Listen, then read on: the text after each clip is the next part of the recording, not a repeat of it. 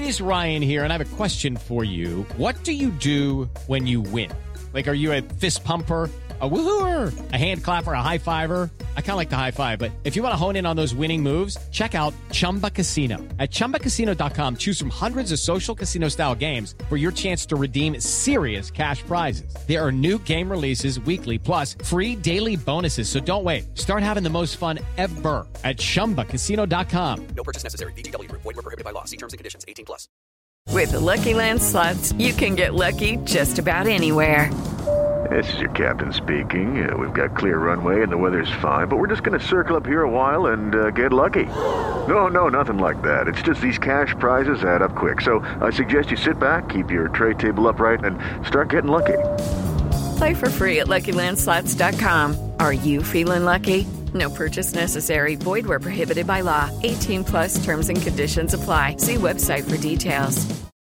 Lucky Land Casino, asking people, what's the weirdest place you've gotten lucky? Lucky? In line at the deli, I guess? Aha, in my dentist's office. More than once, actually. Do I have to say? Yes, you do. In the car before my kids' PTA meeting. Really? Yes. Excuse me, what's the weirdest place you've gotten lucky? I never win and tell. Well, there you have it. You can get lucky anywhere, playing at LuckyLandSlots.com. Play for free right now. Are you feeling lucky? No purchase necessary. Void where prohibited by law. 18+. Terms and conditions apply. See website for details.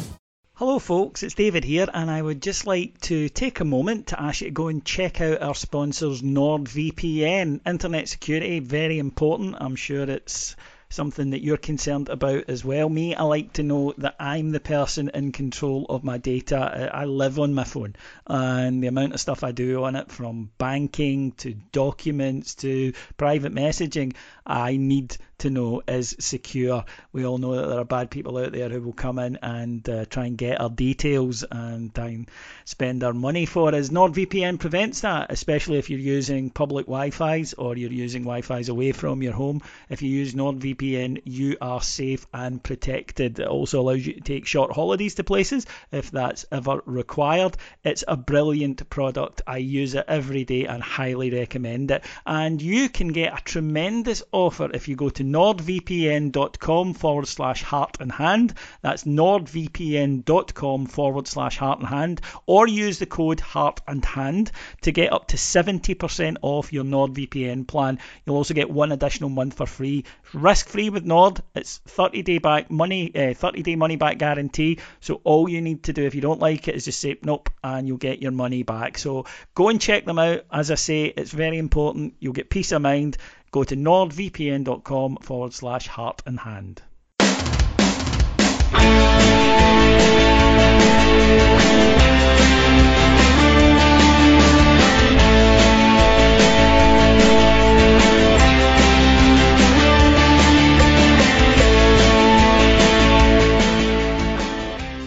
Hello everyone, my name's David Edgar. I'm the host of Heart and Hand, the Rangers podcast, and welcome to this week's episode as we get ready to look back over our 2-1 victory at Dundee and look ahead to what promises to be an enormous month for the club. Joining me to discuss it, well, it's two for the price of one. First of all, the sage of Saltcoats himself, Andy McGowan. Hello folks, hello David. And just to save me having to worry too much about names, it's Andy Barnett. Hi, good evening David, good evening Andy. Well, could lead to some confusion later on in the show, but we'll just try to get past it. I'm wee Andy and he's Big Andy. How about that? That easy enough for you? That does what? Well, he is Big Andy. I mean, that is what we call him. So, and he is quite big. And I'm not. You're I'm not. only 5'4", so you are. That's a tiny little man. That's smaller than Rod Wallace, who's quite a small man. But I'm loving this, lads, because we like to do contrasts on Heart and Hand and get the voice of fan. The last time I heard two people with accents like yours, one of them gave the other one 5 to 10. So it should be quite an interesting lineup. But let's go then right to Dundee yesterday. Andy. Big Andy, I said to you on Saturday when we were chatting away in a group chat that I felt, although, we need 8 out of 8 in an ideal world, that I'm not quite sure we will, but what we absolutely categorically needed was to win that one and the next one against Celtic at Ibrox. Those are two must-wins for me, where a draw or any other result in either of them wouldn't have been recoverable. And I say that now ahead of that game in 2 weeks' time, that after that, if we don't win that, it would take a wee bit, I think, to get the job done. But I mean, that wouldn't even got to that stage had we not had that second half recovery yesterday after what was, I thought, an absolutely shocking first half performance. Yeah, 100% correct. And that, if history teaches then, it means you've got to be alive going into the split. And we've got ourselves in this position where there's very little margin for error. And if we dropped anything at Dens Park, then you're right, it would have been done. Even an eternal optimist like me who has gone on record saying it's never fatal until it's actually fatal. I was sitting there or standing there at Dens Park yesterday thinking, we're done if we don't get out of this. And it'd have been even worse to go into that game in a fortnight against Celtic, knowing that you'd drop points, and effectively they would have been going into that game to put the final dagger to our heart. So it was a massive game yesterday, massive second half. And I totally agree with you. The first half was, I could see why the pitch, I don't know if it came through on the TV, the pitch was really, really bad. It did. Sunday League standard football pitch. I mean, we're going about plastic pitches being a disgrace, but I'd rather play on a plastic pitch than that, because that was a throwback to the 80s. I'd like to know how much of it was deliberate in terms of it not being watered and it being rutted, but it was, there was a couple of players I thought came out with great credit because they didn't let it affect their game. Their touch and their passing was exemplary on such a difficult surface, but aye, the game was memorable. On that, the worst two pitches I've seen this season have been St Johnstone and Dundee, and they're the bottom two clubs. And I wonder if the advantage they seem to think they're gaining might be a bit of a misstep, really, because the league position certainly suggests that. But yeah, pitch was horrible, although we'd seen it the week before. And I felt that there was a case of, after the Lord Mayor show, and it's perhaps understandable, they're playing in Belgrade on a Thursday night, and there they are at 12 o'clock on a Sunday, of course, the SPFL doing all they can for Scottish clubs in Europe, as always. But we were sluggish, we were slow to trap. That's the 7th time this season we've conceded in the opening 10 minutes. It's a thing. Rangers very often do not start games properly. No, when I look at this season as a whole, it's not been particularly great domestically at all. I don't think we've really kicked into 100% gear at all in any of the domestic matches. We've had some nice runs of results, of course, particularly when Gio first arrived. But I don't think we've seen sustained Rangers' typical dominance in matches. I mean, Dundee's the bottom team in the league, as you said before, and St Johnstone are second bottom, and we've won by 1 goal both times, very narrow games. We should be doing better than that. Yeah, we're coming back from Europe, and that is going to be a leveller. It's not just us. For example, you saw West Ham yesterday, although they're playing in a better league with better opposition. But, that's just something that the players by now should know how to deal with. And we've said it, and you've said it yourself many times as well, David, that we take an hour on the Sunday, for the Sunday midday kickoff, we take an hour to actually get going. And very often we find ourselves behind early doors and struggling to get back into it. And I think Andy McGowan called it right. Like the players did respond, and it was hugely important to come away with a win. But it's still very concerning, I think, for me anyway, that domestically, particularly in the league, there is no consistency at all with our play. And yet here we find ourselves in just about to go into April, only 3 points off the top. Given the level of performances, particularly away from home after Europe, I think it's great that we're even there, because had we been playing better opposition, we'd not come away with anything yesterday. No, and I can't pretend that Dundee are a good side, because they're not. They are where they should be in the league, the very limited side. And in the first half, Andy, I mean, Rangers did dominate this game. Having watched it back without the tension, Dundee are very rarely in our half, never mind in our box. Rangers were utterly dominant. But in any match like this, you hand an opposition who are fighting for their life up against it, you hand them something to hold on to, then they're going to get that boost. They're going to get that extra 10% in their legs, which they did.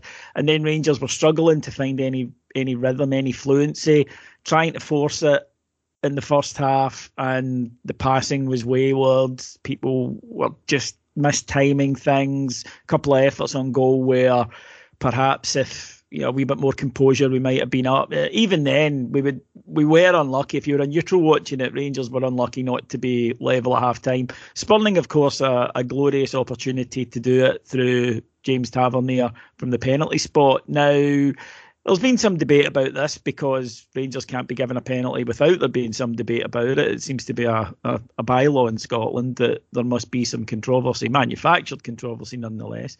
But I'm just going to list you down the people who thought it was a penalty yesterday, having seen it back. Giovanni van Bronckhorst, the referee, of course, who gave it. Mark McGee, no friend of Rangers, thought it was a penalty. And then Dermot Gallagher, the Sky ref today, thought it was a penalty. The people who didn't think it was a penalty are Chris Sutton and Sportscene. Now, call me cynical if you must, but I think I'll go with my list on that one as to whether or not it was a penalty. So, if that had been given against Rangers, I know I'd be feeling sore. The reason I know I'd be feeling sore is because it has been given against Rangers at Parkhead in an Old Firm game by Kevin Clancy. And at that time, and I think I've said it since, how often do you see penalties being given for shots being pulled in a box at a corner? Not very often. But the bottom line is, it's a penalty. And just as I didn't like it at Parkhead, it was a penalty. And that one yesterday, so I'm right behind the goal, I had a great seat yesterday, right behind the goals up high. I could see the jersey being pulled by Morelos a mile off. It was such a blatant pull that the two angles that you see in the TV don't actually do it justice. If you're standing behind the goals, you would see that the jersey was nearly half them. It was so blatant. And so it's a 100% penalty. The red card thing, I kind of get why Madden didn't send the guy off, because there was no guarantee that Morelos would have actually connected to that. But I could see why you could send him off. So if anything, Dundee were lucky not to go down to 10 men at that point. But it's a penalty, and this kind of ad nauseum debate about Rangers penalties, it's beyond tedious now, because it's the same folk. It's a micro analysis of every single decision we get. And I mean, you go back to Michael Stewart, and I think it was Defoe had a penalty once, and he brought out where was it, biomechanic nonsense. So that's absolute garbage, And if you look at similar situations for other teams, there's no the scrutiny, and I get that. Nobody wants to listen to penalties with Hibs and Hearts. I mean, nobody cares about these teams. It's Rangers that sell papers and get clicks, but it is getting beyond tedious now. And I mean, you're mentioning Sutton and Sportscene.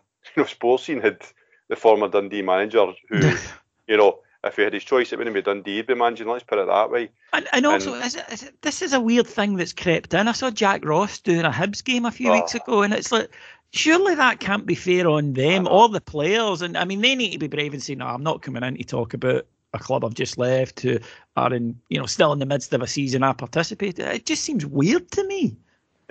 If logic was dictated, you would say the last person we should be getting to critique this team is a guy that's just made a rip-roaring arse here and put him at the bottom of the league. No, actually, let's get him in. That's a good idea. Who does this? Who makes these decisions at BBC Scotland? It's perverse, but then that's the country we live in. Yeah, as in Andy, we've had some good penalties from Tav lately. I'm a great believer in there's two types of penalties, good ones that go in and bad ones that don't, because I think you should always score from the penalty spot.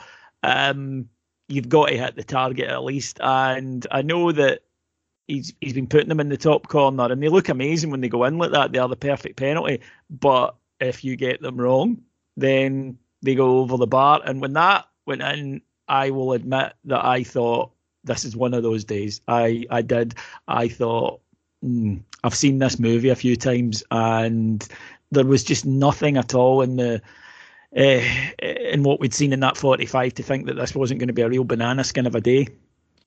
No, it was a bad penalty. I agree with you. I think not hitting the target is is bad. I mean, if the keeper pulls off a worldie, we just need to look at our own goalkeeper. Yeah. A couple of weeks ago, the guy blutered the shot into the bottom corner. McGregor manages to save it. Sometimes you just have to hold your hand up, but in this case, it was just a poor penalty, not hitting the target from 12 yards. But it's been a long time since he's missed one. Hopefully, he doesn't go on a run of missing them now, because that's what happened last time. He missed one, and then it was like 2, 3, 4 in a row, and then we sort of went through that stage of rotating them between, was it Arfield, Barisic, Morelos obviously missed one as well. We hope that doesn't happen again. We will get penalties if we're spending the majority of the game in the opposition's box. That's just what's going to happen, to go back to your argument before. It doesn't matter if people don't want it to be a penalty. If the rules are a penalty, it's a penalty. But yeah, hopefully that'll be the last one that he misses. And with regards to yesterday, I'll be honest, I went at half-time thinking there's no way. I'm sure we all did. If we can't get the ball in from there, we're just not going to get anything out of today. I thought maybe we might have sneaked a draw. So credit to the players for bouncing back, because I think that at half-time the pressure was on. It was a case of literally, if we don't manage to come out, a lot of people would have given up on the title, and they managed to come out and get the results. So it was crucial that they responded. I'd like to know what Gio said to them at half-time, because I know what I would have said to them.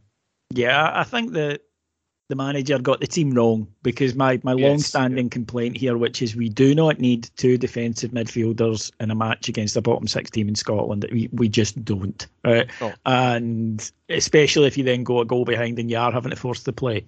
But he did make the changes at half-time with Aribo and Sakala coming on, and then it was absolute Alamo stuff down the Dundee box.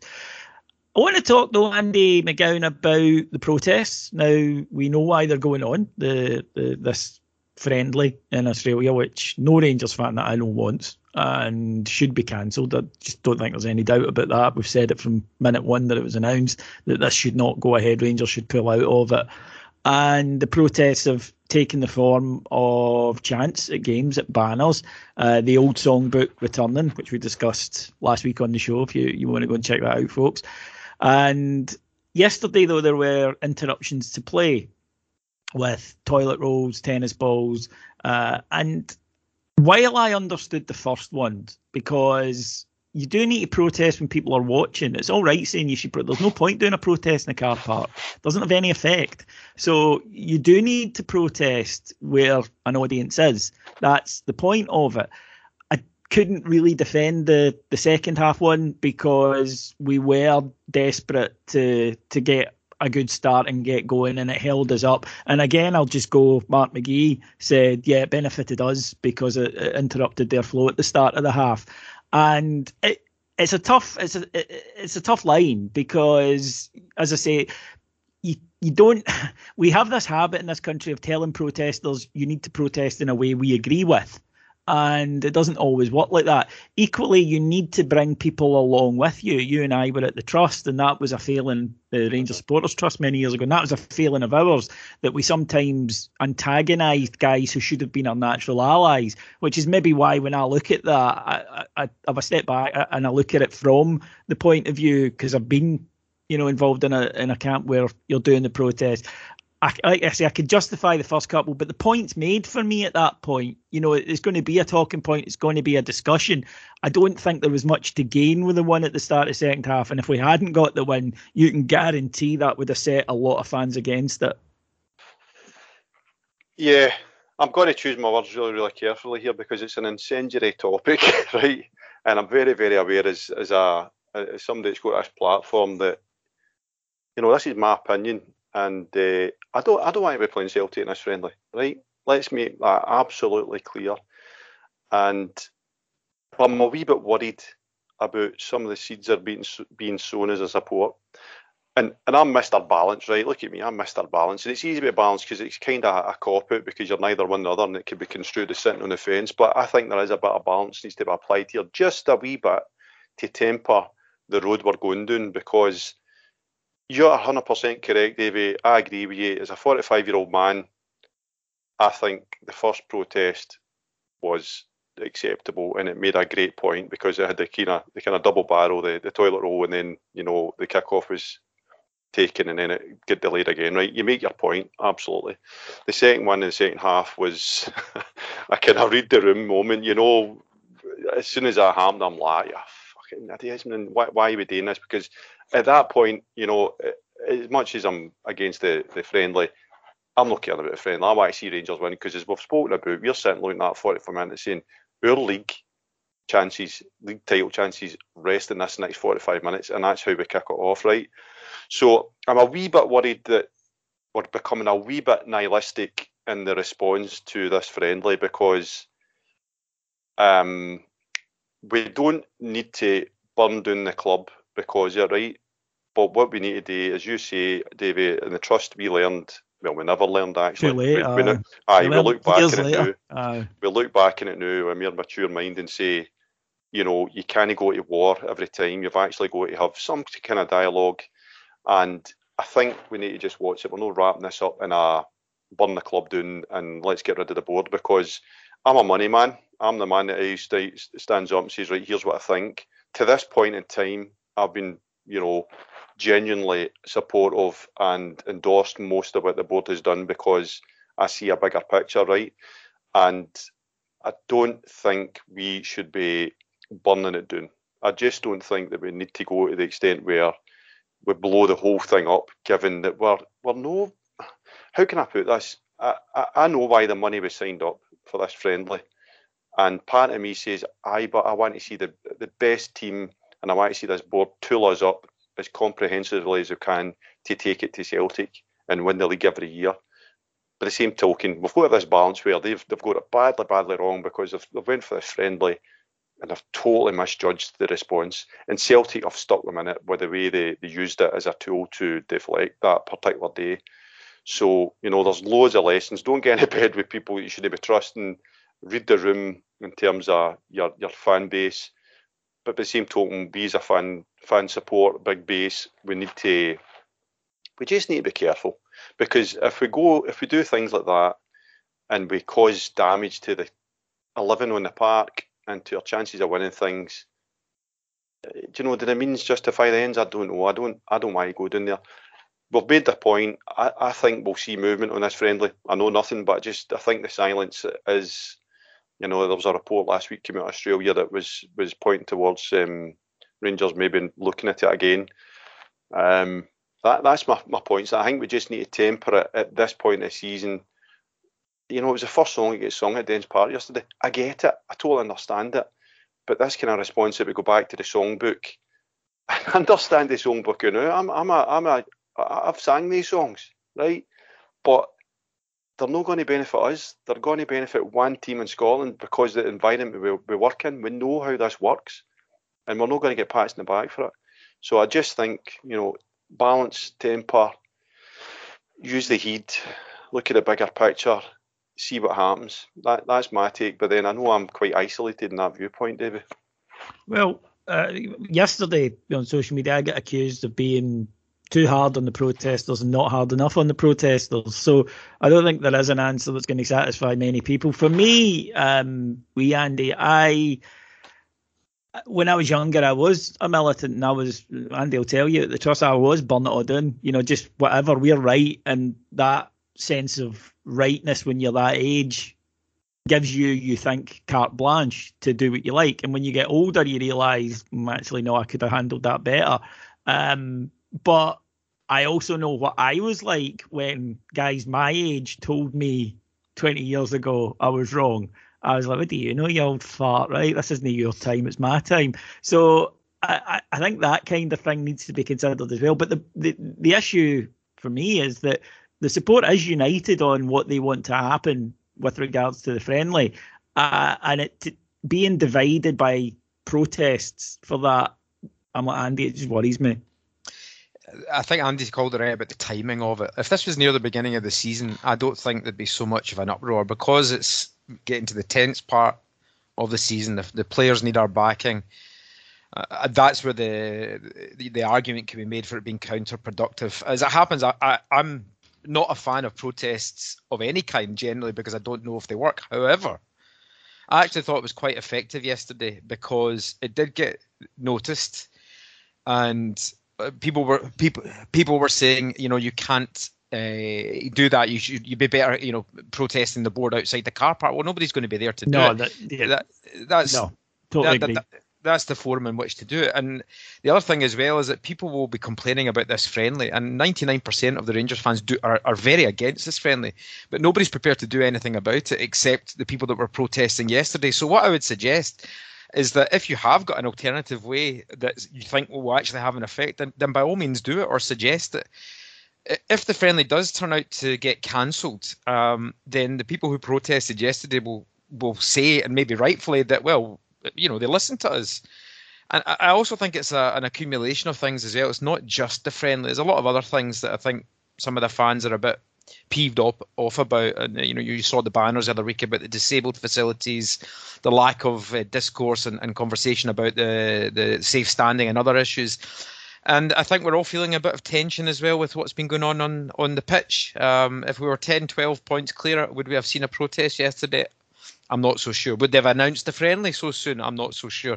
Timing is everything, David. That's what I think. And I think, okay, we've made the point. This is the bit I agree with Andy. We've made the point. There's no point in doing it again. Let's get behind the team, which, by the way, the fans, for the most part, certainly on the TV, really did yesterday get behind the team. That's what it looked like. Maybe you guys were at the game. You can tell me if that was wrong, but it sounded like, the debatable songbook aside, the support was magnificent for the team. The away support always are. I mean, that's the thing. Yeah. They're there in numbers. And, I mean, these are the most passionate Gers fans that are out there. These are the guys that go home and away and they go everywhere. And they deserve respect for that. Yeah. So I agree. I mean, that's the thing. I've heard some people with their own agenda saying, "Oh well, you condemned the protest." I certainly didn't. I thought the first one was really effective. Thought it made its point. Thought it was at the right time. Thought it was the right thing to do. It was just the one at the start of the second half. Yeah, there was no need for that one. The reason I didn't like it was that twofold. One, it interrupted the team, and two, because it interrupted the team, it'll put people off them, and people who should be supporting them on the issue end up just taking themselves out of it, and that's when a protest can become counterproductive. So it wasn't the protest I was upset about, it was the tactics of it. That's all. Just timing. First one had made the point, second one I felt was a wee bit unnecessary, but the team did rally, and then Andy McGowan, from 60 minutes to 70 minutes, we really stepped it up, and that was kind of what I expect Rangers to be like in those situations. We battered them. We did absolutely batter them. We actually battered them the whole of the second half, but that period was ridiculous. I mean, it was just Dundee could not get out of their own 18-yard box. Rangers were constantly in at them, and when you've got good players, we brought on Kamar Roof, and when you've got good players will make things happen, and other players under that constant relentless pressure will panic, and they will make errors, and things will open up. And Kamar Roof gets a header. Aaron Ramsey's there to tap it in. Now, it looks like a bit of luck for Aaron Ramsey because he's right place, right time, and he can't miss. He just bundles the ball over the line. He can't miss. But the thought occurred to me, which of our other midfielders would have been there? Would have literally been there that tight in, following in with the eye for goal? And I can't actually think of many that I think would, maybe Hadji, who of course is out, but it's a wee bit of a goal-scoring instinct that he has that maybe other players don't. If you watch the goal, you see he's perpetual motion. Doesn't stop. He's running, and the timing of that run is perfection. And it does look like tapping, because it is.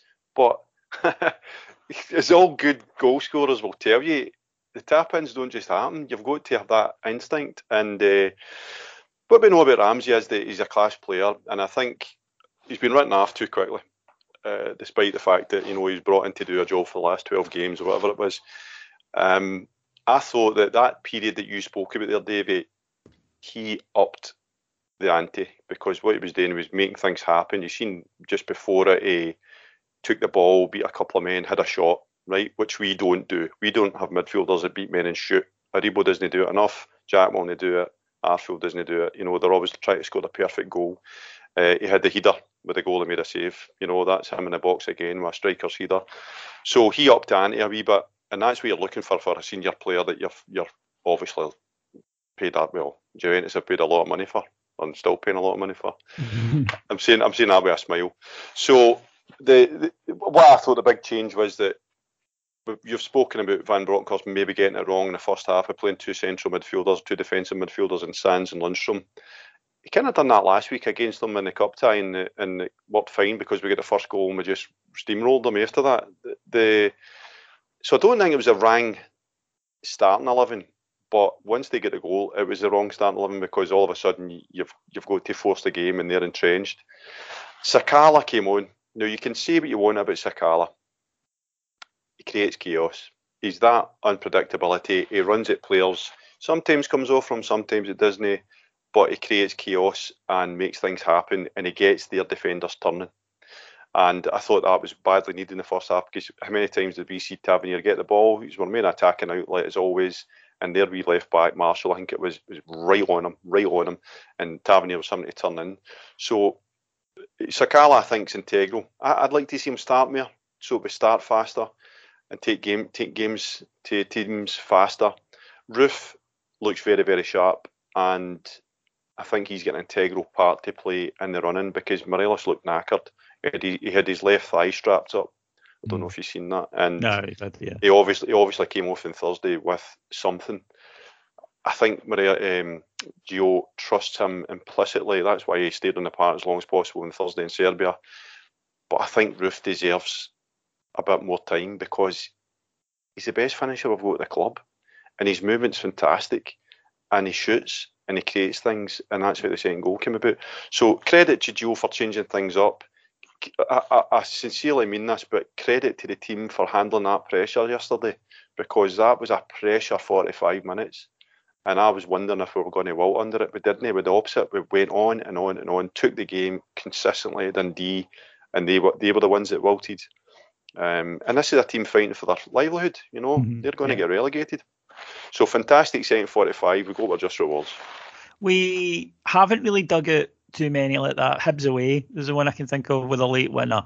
But that's why I was very pleased yesterday, and I just felt that it was a difference maker, because that's a game that's ran away from us into a draw far too often this season. We've seen it in various matches at home, even, where we absolutely should have got a win, didn't, and then can't get the late goal to get ourselves over the line. But we did in this instance, and as you say, Kemar Roof again involved, causing chaos. The ball falls to Connor Goldson, of all people, who's up there, and lovely finish, composed. I mean, it would have been easy to lean back and welly that one into Tannadice, but he just composed, puts it calmly past the keeper for a huge goal. The reaction from fans and players, I mean, I cheered that like an Old Firm goal when it went in. You could tell how important it was to everybody. Andy, on the Roof Morelos thing, this is the problem with the either or for me, the binary choice, that it needs to be one or the other. You can't leave Alfie out, scoring goals or not, and I know that he hasn't been scoring domestically very many, but he does so much, and he has been doing that lately. He occupies the centre backs, he smashes about, he causes problems for them, he links the play, he does all of these things. Even if he isn't scoring goals, he does all of those things, and we saw at Parkhead when he's not there, then you lose so much. You lose your out ball. You lose that guy. The other team have so much more time on the ball in that defensive area to build from, and it gives them a much more solid base. So I can totally understand why Gio thinks I can't do without him in my side. Roof can't do that. Roof does not have the ability to do that. But Roof has movement, especially in tight games where there's no space, where teams are sitting back and there's loads of bodies. He finds that half yard, and as Andy says, a magnificent finisher, and he looks sharp as a tack right now. We have to find a way to get both of them on the pitch at the same time more regularly.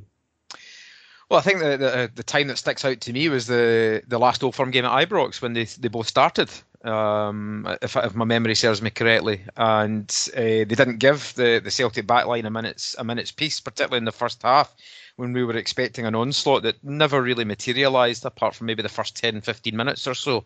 I thought their movement last time was excellent. I personally would have started with Roof yesterday and not Morelos, on the basis that he was carrying a knock, for no other reason, simply than he looked like he was carrying a knock on Thursday. And as it was just mentioned, if he was strapped up, obviously they do the medical checks, so he was good to go, but he wasn't 100%. That was clear for me, and I probably would have started Roof in that game. But it's easy for me to say in hindsight. Is there a way to get them both in? I don't know. They seem to kind of get in each other's way when that tends to happen. However, maybe the Old Firm game is the game to do it in, because we will get more space at the back, moving forward, against their back line, given the way that they play. Maybe that's the tactical change that Gio will spring. It worked well last time. And if he does, we could get a bit of success, because when you've got both of them firing, that's the thing. If they both click at the same time, David, any defence will struggle big time against them, because both can score, both will cause defences nightmares for 90 minutes with movement, with Morelos' physical presence. I think we might see a little surprise, and that could be the game to do it, which is ironic given that that's going to be the toughest game of the season so far. Yep, it certainly will be, but it's a good option to have, though. A Kemar Roofe coming to fitness and coming to form at probably just the right time of the season, Andy. The same as last year. It was exactly the same. Sorry to interrupt again, Andy. It was this time last year. Roofe was banging in the goals and got his double against them. So that, I think I agree with Andy McGowan. He's going to be crucial in the run-in. Yeah, he's a quality operator. So that sets us up then for a 2-week break, which I think we could probably all do with. Just a quick holiday, if you like, reset, ready to go, because Big Andy, this month is going to be absolutely wild. We, of course, have drawn Braga, our old friends, in the Europa League quarterfinals. By no means an easy tie, but by no means an insurmountable one. And we, of course, have the Old Firm semi-final in the Cup to look forward to. Probably at least one, probably two Old Firm league matches. And in terms of where I want this club to be, I'd rather be 8 points clear. But apart from that, this is the sort of situation I want us to be facing at this time of the year. I've just ignored April. I've got my head in the sand because I can't think about it. My head starts thumping as soon as I start thinking about it, because it's going to be so intense. But this is the price you pay for being a successful team still involved in Europe. So we wouldn't have it any other way. And it does feel again like 2008. I'm feeling the feelings I had back then, which is a mixture of excitement and trepidation, because you know how much is at stake, but also and how exciting. And skinned. You're right. I've had a conversation with my wife about Braga, and it's went quite well. I've got to be honest. She's is she going? Receptive. You staying home with the kids this time? Aye, that's right, Davey. It's about time you did. Aye, that's right. And next week on Fantasy Island. It's about time you did. You swanned off to Dortmund. I know that, but that was, that was different, was it? Aye. Listen, right. At least you managed to make your flight. That's all I'm saying. Well, we'll come to that in a minute, Andy. But both you and your missus are season ticket holders at Rangers. It's not like me and my missus. She's got no interest in football. You're both season ticket holders at Rangers. You went last time. She should go this. Listeners, let us know. Why do I feel like I'm getting to Terry? I'm sitting in my own house here sweating and rubbing my thumbs. Why? The ground rules have been set. Sarah listens to every pod on this network, so she'll be listening to this. Sarah, phone in one day, tell Davey what's the score. I've got a solution for before you. The rain was born. What? I've got a solution for you, Andy. How about you and your wife go and let David and his missus babysit your children? Yeah, how about that? That's a great idea. I wee saddle for the dog. Andy, you know fine well that I wouldn't leave me in charge of a fucking remote control, never mind a human life. So, I mean, I can look at the shambling husk of a human I am, and you're expecting me to look after a child. You'd come back and she'd have grown a third leg or something. So, no, it's probably for the best. But, yeah, Andy, tell your story then. Last week, you were all primed to go to Belgrade, and, well, take it away. Right, okay, so... right, I love stories that start with, right, okay, listen, okay, right, then. okay. Right, so, yes, I was looking forward to my first game in 3.5 years watching Rangers, okay, so that give a bit of context. Also, I'm not a good flyer, and I'm going to seek the sympathy from you guys. Not that I'll get it from you, David, but maybe Andy will give me a bit of sympathy here. I'm not a good flyer. I suffer from a bit of anxiety with travel, so the build-up, like the 24 hours before, was quite a challenge for me. But I got myself into a stage like, great, met my brother, flight's all booked, got my tickets sorted as well. Thanks to a couple of people listening for helping me get the tickets sorted.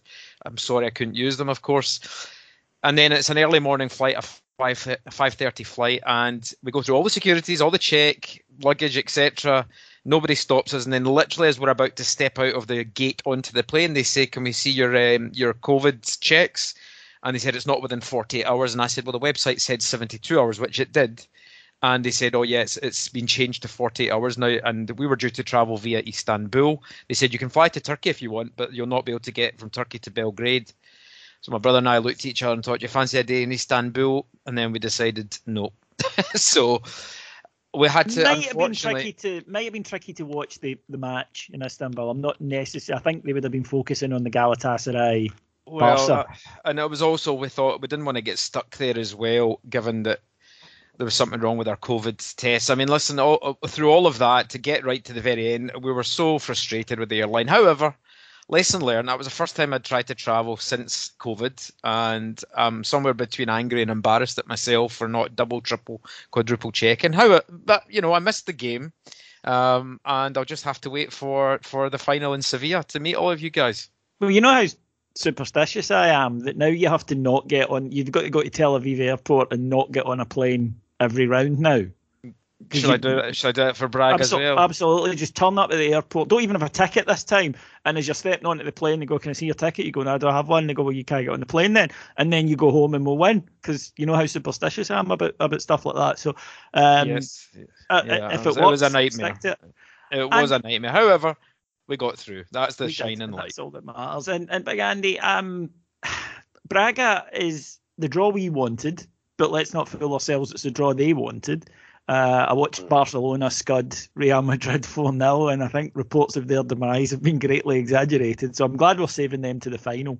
But it is winnable. I mean, we're not being arrogant, and we're not a long shot to beat Braga. We'll need to be good. We'll need to be really good. We saw that first hour at Ibrox back then, at what a team they were, and they haven't dipped significantly since.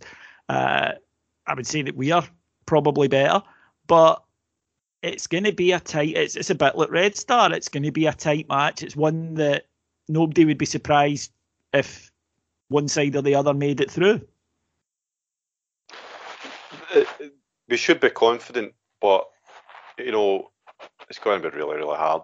And that first hour at Ibrox when we played Braga before the comeback, they played us off the park, and it should have been far, far more than it was. And that night lives with me, because I remember, how was I doing? I mean, I remember saying at that time, I says, we should be absolutely dead and buried, and the kind of unthinkable, that thing that you see other teams do, and whenever your own team happened, didn't it? So I don't think we should get too ahead of ourselves, to be quite honest, because it's going to be really, really tough. It'll be tough in isolation, but when you put it in the context of that April and the intensity of the games we're going to be playing, it's going to be really, really sapping for this squad. We're going to push some of these players to the absolute limit, physically and mentally. And again, I'll go back to 2008 because we saw it. So we do have a precedent for this, and we do have a kind of yardstick of what can happen in these scenarios. We're going to be playing, every 3-4 days. It's hard going. It's hard going when it's normal games. It's super intense games. It is, but I actually prefer this team to be, and they've said it themselves in the past. They prefer midweek play. We let less training and just getting on with it, and they have responded well in the past to this. I also think that there's something special in Europe. Obviously the stadium, but I think the players, we've seen it. Even when we weren't winning leagues, we've seen it that they were always able to bring that extra 10% into these matches. And we'll need our big players on these occasions, but I don't think it's unfair to suggest, Andy, that the likes of Ryan Kent have performed probably at a higher level in Europe this season than certainly regularly domestically. I think everybody has. I think that over the last 4 years, the players have played some of their best stuff in the European competitions, and this year's definitely no different. After the away Dortmund game, I have to be honest and say that I felt there was a chance we could go quite deep in this competition. I think we will get past Braga. Andy's right, though. It's not going to be easy at all. The players are going to thrive on it, though. Like the second legs for both the quarters, and hopefully, if we get to the semis, both being at Ibrox for the second legs, I think is going to play a huge factor. Although the last time we went this far, of course, it was the other way around. We had the home legs first, but we didn't win any of them other than the Bremen game. But this is what it's all about, David. We're fighting on 3 fronts going into April, and 2008 was the last time that happened. it's great. It's so exciting. It really is. And I've just got a feeling that we will get past Braga and have a real stab at one of the two teams, Atalanta or Leipzig, in the semi-final. But even to get this far as an achievement, I just feel it's not done yet, and I really fancy us to get through it. They've improved, but we've also improved, and I think this team has been over the course now in Europe. They know how to win. They play their best stuff because they get time on the ball, which they don't get in Scotland in the same. You're able to move the ball around, and against the low block or two backs of five, they don't have that luxury in Scotland, so it becomes a very different game. If I was to predict, I think the players will be looking forward to these matches more than the title run and that pressure of having to win every single game, whereas you can essentially get a draw or a narrow defeat away and still come and win the home game and go through. So I think it's brilliant. I really do. I'm so excited for it, and I think the journey's going to go. I think we're going to go all the way to the final. There you go. I've said it.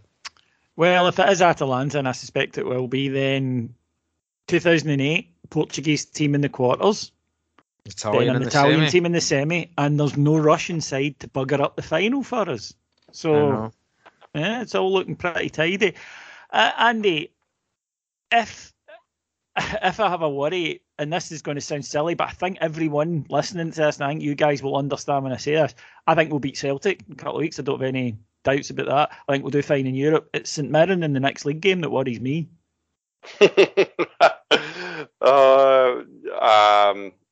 I don't know. I think if we beat Celtic, then we'll be like a train. I really do. The Celtic game's massive, but when's it no massive? No, I don't go away with that one. If the Celtic game will dictate what happens after that. If we win that, then I think we'll be absolutely fine. I think we'll be supercharged. The fans will be supercharged, and St Mirren will take care of itself.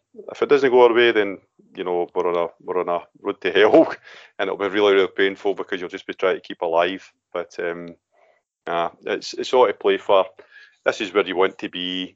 The fixture list is the fixture list, but I hope you're right about the squad responding to a game every 3-4 days. I really do. We speak about Roof. I'm going to mention one player in particular. Lundstrom has become a critical player for us just at the right time, and Van Bronckhorst obviously loves him because he was critical to what happened at Dens Park. He started midfield. He was really handling that pitch well. He was taking the ball off his teammates in difficult positions in a shit pitch, and in the second half he kind of moved backwards. So we're going to need everybody in that squad, and I'm looking at Barisic, I'm looking at Arfield again. They're all going to have to contribute and be at the top of their game. So let's worry about Celtic, and then worry about St Mirren after that, David. And hopefully I'm reminding you of this conversation, saying look how silly you are. No, I sincerely hope that too. But you're right, one game at a time. That's all we can focus on at the moment, and every one of the games we have from now to the end of the season is our most important game of the season up to that point. That's one of the things. So it's not going to be good for the ticker, but it is potentially going to be very, very good for the sense of satisfaction. So thank you very much to everyone for joining us this week. Can I just point you in a direction, incidentally? If you're down in London, one of the shows on Playback Media's network along with us is the Spurs show, and they have a night with Alfie Conn, formerly of Rangers and, of course, of Celtic, controversially. But if you're interested in hearing what he has to say about his career, just search Spurs show Alfie Conn, and up it will come, and you can go and attend. I think tickets are £10 for that one. So if you fancy it, they'll be talking about Spurs, but they will be talking about Rangers, and of course he was part of the Cup Winners' Cup winning side 50 years ago. Another omen. Right, lads. Thank you first of all to Big Andy. Pleasure. To wee Andy. Thanks very much, David. To our executive producers in London, Mike Lee and Paul Myers. There's no Heart and Hand Extra this week because obviously we have no fixture at the weekend, so there's nothing for them to preview. But we'll be back next week here on Heart and Hand, and then there will be Heart and Hand Extra the following week to preview the Celtic match. So relax, rest up. You're going to need all of your energy. April is going to be mega. Thank you very much for listening to me, folks. Take care. Bye-bye.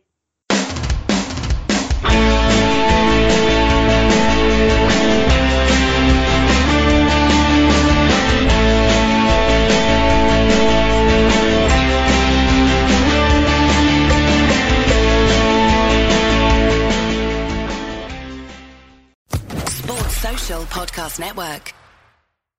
Lucky Land Casino, asking people, what's the weirdest place you've gotten lucky? Lucky? In line at the deli, I guess? Aha, in my dentist's office. More than once, actually. Do I have to say? Yes, you do. In the car before my kids' PTA meeting. Really? Yes. Excuse me, what's the weirdest place you've gotten lucky? I never win and tell. Well, there you have it. You can get lucky anywhere, playing at LuckyLandSlots.com. Play for free right now. Are you feeling lucky? No purchase necessary. Void where prohibited by law. 18 plus. Terms and conditions apply. See website for details.